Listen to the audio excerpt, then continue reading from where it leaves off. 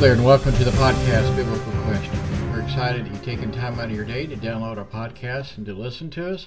We certainly hope and pray that Christ would be glorified and you as our listener would be edified. For more information about us, I'd encourage you please to go to our webpage at biblicalquestion.com, all one word, all lowercase. There you can find out a statement of faith. There is a prayer request page. You can submit a Bible question. Many people submit good comments there. We appreciate that. And there's other information there. You can listen to past podcasts. There's a list of questions and answers that we've already done. If we have received your question, it will be posted there, and that way you know that we're working on it or we've already answered it. And so I'd encourage you to do that as well. Today we're going to talk about being a servant to the high priest. Servants to the high priest. And if you have a Bible, please open it and follow along. I would encourage you to do so. And again, I want to thank everybody who listens. We pray for our listeners each and every day. We're hoping that you will be praying for us as well as we try to continue this ministry each week. We pray especially for the persecuted church around the world.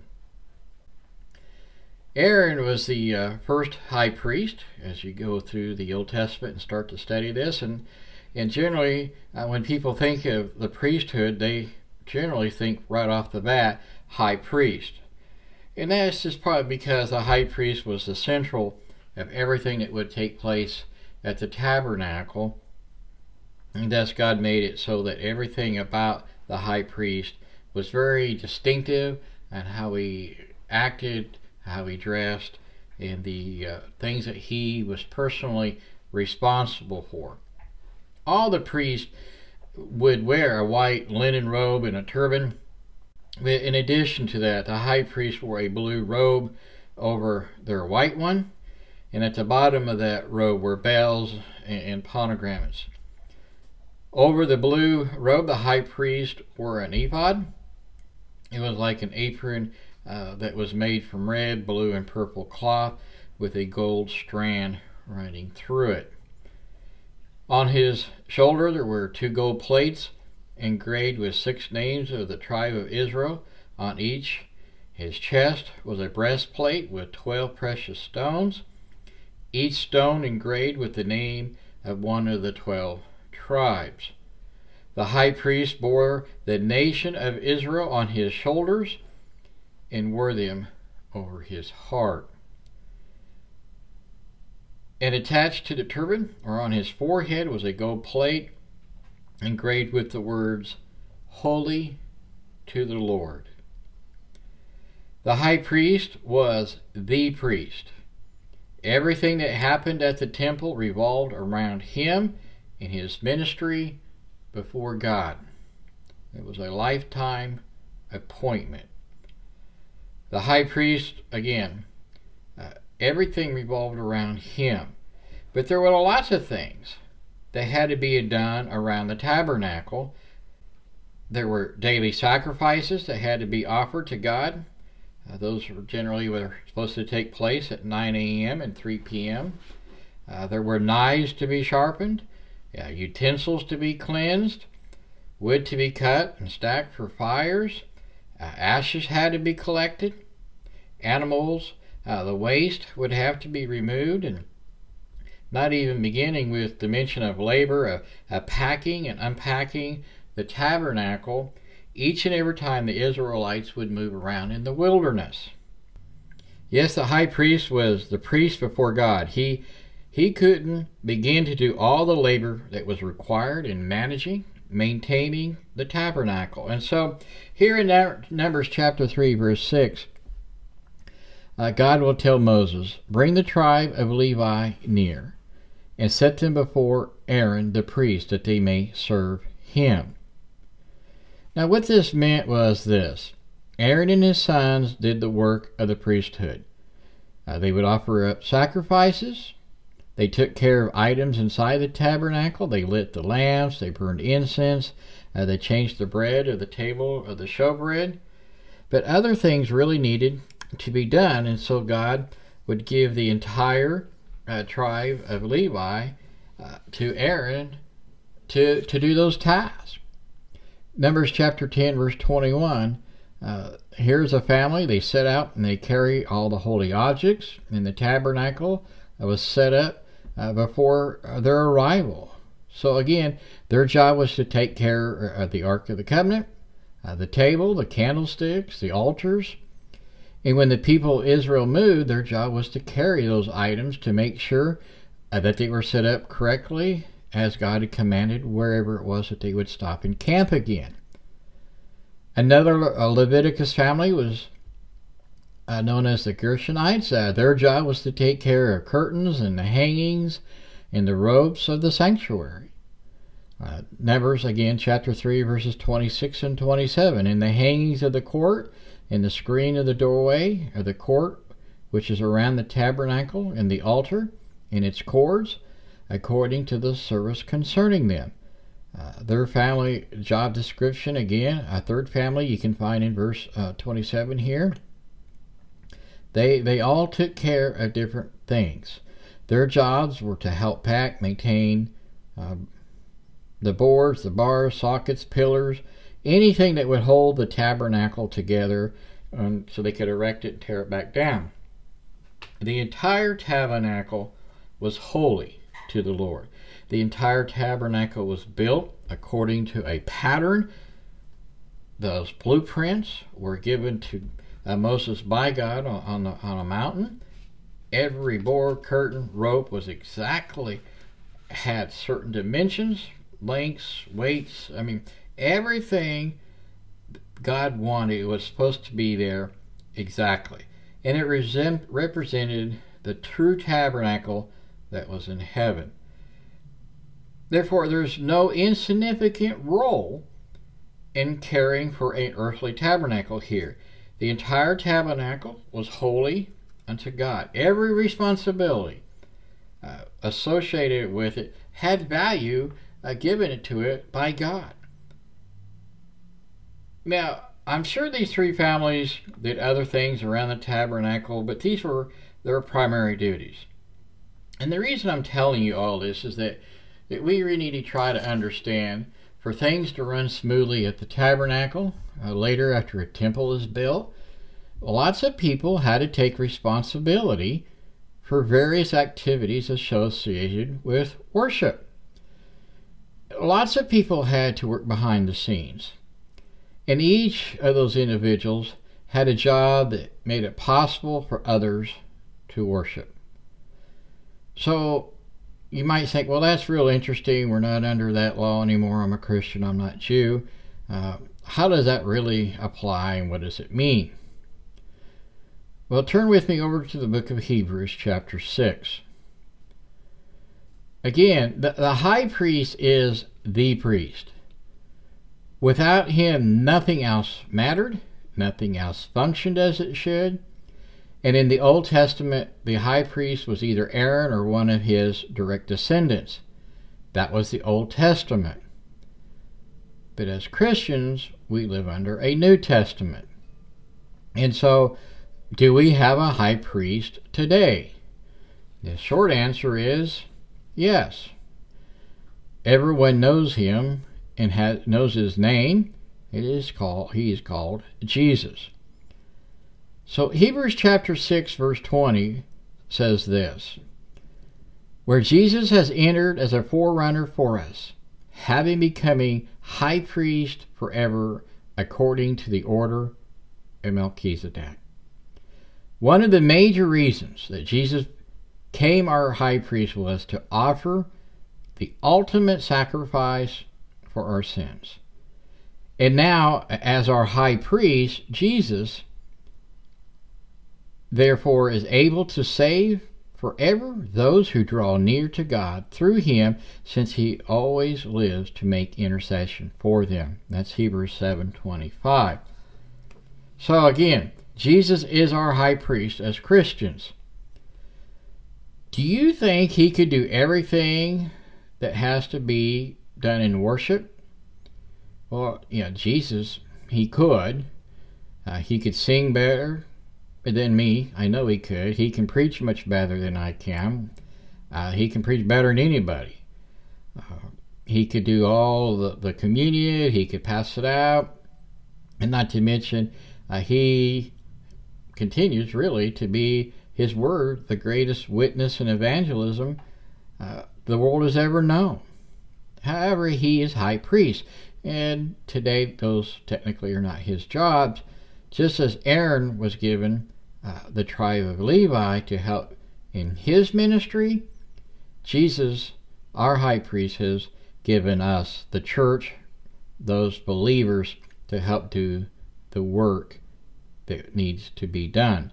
Listen here to the Apostle Paul in Colossians chapter 1, verse 18. He is also head of the body, the church. He is the beginning, the firstborn from the dead, so that he himself will come to have a first place in everything. We have been given to Jesus, the high priest. In fact, we have been given the responsibility to be his priest in the world. I got several verses I want to read here, so follow along, please. 1 Peter is where we're headed. 1 Peter chapter 2, verse 5. You also, as living stones, are being built up as a spiritual house for a holy priesthood. Referring to me and you as Christians here, to offer up spiritual sacrifices acceptable to God through Jesus Christ. Verse 9 says, but you are a chosen race, a royal priesthood, a holy nation, a people for God's own possession, so that you may proclaim the excellencies of him who has called you out of darkness into his marvelous light. If we are Christians, we need to understand that we are part of the royal priesthood. That in itself is a long, deep subject, but there is so much that we miss as Christians when we say that we believe. We need to understand a lot more than we do, and perhaps we can talk more about that in a future podcast. Hebrews chapter 13, verse 15 says, through him then, let us continually offer up a sacrifice of praise to God, that is the fruit of lips that give thanks to his name. Each and every day we need to be offering up the praises and thanks to the high priest, our God, Jesus. And under the old covenant, they had sacrifices that was an offering of thanks and praise. Romans chapter 12, verse 1 says, therefore, I urge you, brethren, by the mercies of God, to present your bodies a living and holy sacrifice, acceptable to God, which is your spiritual service of worship. Again, that idea of being a priest and serving in the worship service. Our entire life needs to be a worship service, not just an hour that we check a clock or a box off on Sunday morning. We are called to be priests of God. Now, I know there's denominations out there who try to distinguish between clergy and laity and the ordained leaders, and the clergy are the priests in those churches, and even though there's no really true distinction like that in the New Testament, sometimes they even go as far as to call their preachers priests. That's a heresy, really. It's not found in Scripture. It is a man-made doctrine. It is not from God. If you really study and read the New Testament, you will see that there's really no special class of clergy, no separate priesthood. Simply put, if you are a Christian, you are a priest. You've been set aside by Jesus to do the ministry and the work of the church. I mean, you can baptize people, you can teach, you can preach, you can be a leader, you can serve communion. That's just a couple things that come off the top of my head. Now, granted, there are different functions within the church that perhaps some people may say you may or may not be qualified for, maybe elders or deacons or such, and that's okay. You need to pray and try to achieve those qualifications. I always think it's funny when I see somebody, they call themselves an elder, and they're barely 18 years old. That just defines my mind. I don't understand how you can be called an elder. You might be called a younger, but that's not an office in the church in the New Testament. We all have different functions within the body of Christ, within the church.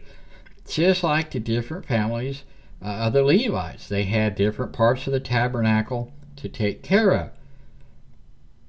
Again, in the eyes of Jesus, we need to understand we are all priests under the new covenant.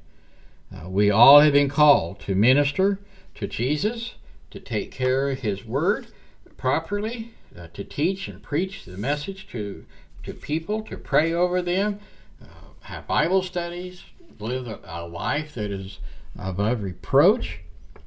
Jesus declares this to all of us. You're here on this earth to minister to one another. You're in the kingdom to minister to one another, and this is the reason he established his church, is to serve God, to serve each other, to worship God. One of the things that really I think are interesting things that we can do is visit the sick. We can teach our young people who Jesus really is. I know the local school here, people meet at the flagpole. I think it's once a week, if I recall. I'm not always able to go, but they pray. They pray for one another. That's something we can do. They invite people to Bible studies. I know a guy, his ministry is help mowing yards for those widows who truly need help. Some people go to the local jail. It goes on and on that we can come up with ideas how we can serve and minister in the Lord's church. Now, some of you might be scratching your head and might want to ask, well, how do I know when I've done enough? How can I be sure that I've really given enough of my life to God as his high priest? Well, a young Christian, I think one time he figured this way. He was saying in prayer, meeting one time, that he was thinking about tithing, and it seemed to him that he should not only tithe his income, but perhaps he needed to tithe his time. He got down to some hard facts and figured out how much time he really owed the Lord.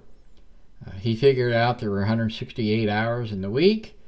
A tenth of that would be 16, almost 17 hours a week. He figured he spent so much time each week in church. He saw that he still had an hour or 20 minutes left each day. So he divided up into two 40-minute periods, a 40-minute Bible personal study, 40 minutes prayer, and he did that each day. And so I want to be clear about something. This is just what this one young man did. He took 24 hours and he took, 10% of that. He did not do this because he felt it was required of him. He did it because he really loved Jesus and he really wanted to move his own life into a personal, deeper level of understanding in his walk with Christ and serving his high priest. So again, I want to encourage you to tally up how much time do you really dedicate to God in a day or a week. Keep a diary. Keep some kind of a record. I know a lot of people journal. Find out how many hours a week, including the time you go to worship and spend time with God. Do you only do an hour a week and think, well, that's good enough? Don't worry about it. Or do you ask, well, how can I improve and do more? And I know in our culture, especially again in the United States, time is the most valuable thing that we probably really have, that we don't have enough of, that we wish we had more. And so what I'm trying to say is not necessarily to beat yourself up with what you're not doing for Jesus.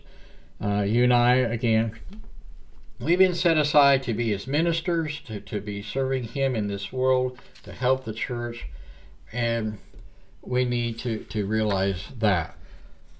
For to continue to learn and grow and help others in serving the high priest. I want to close this podcast. I've kind of gone through this quickly, but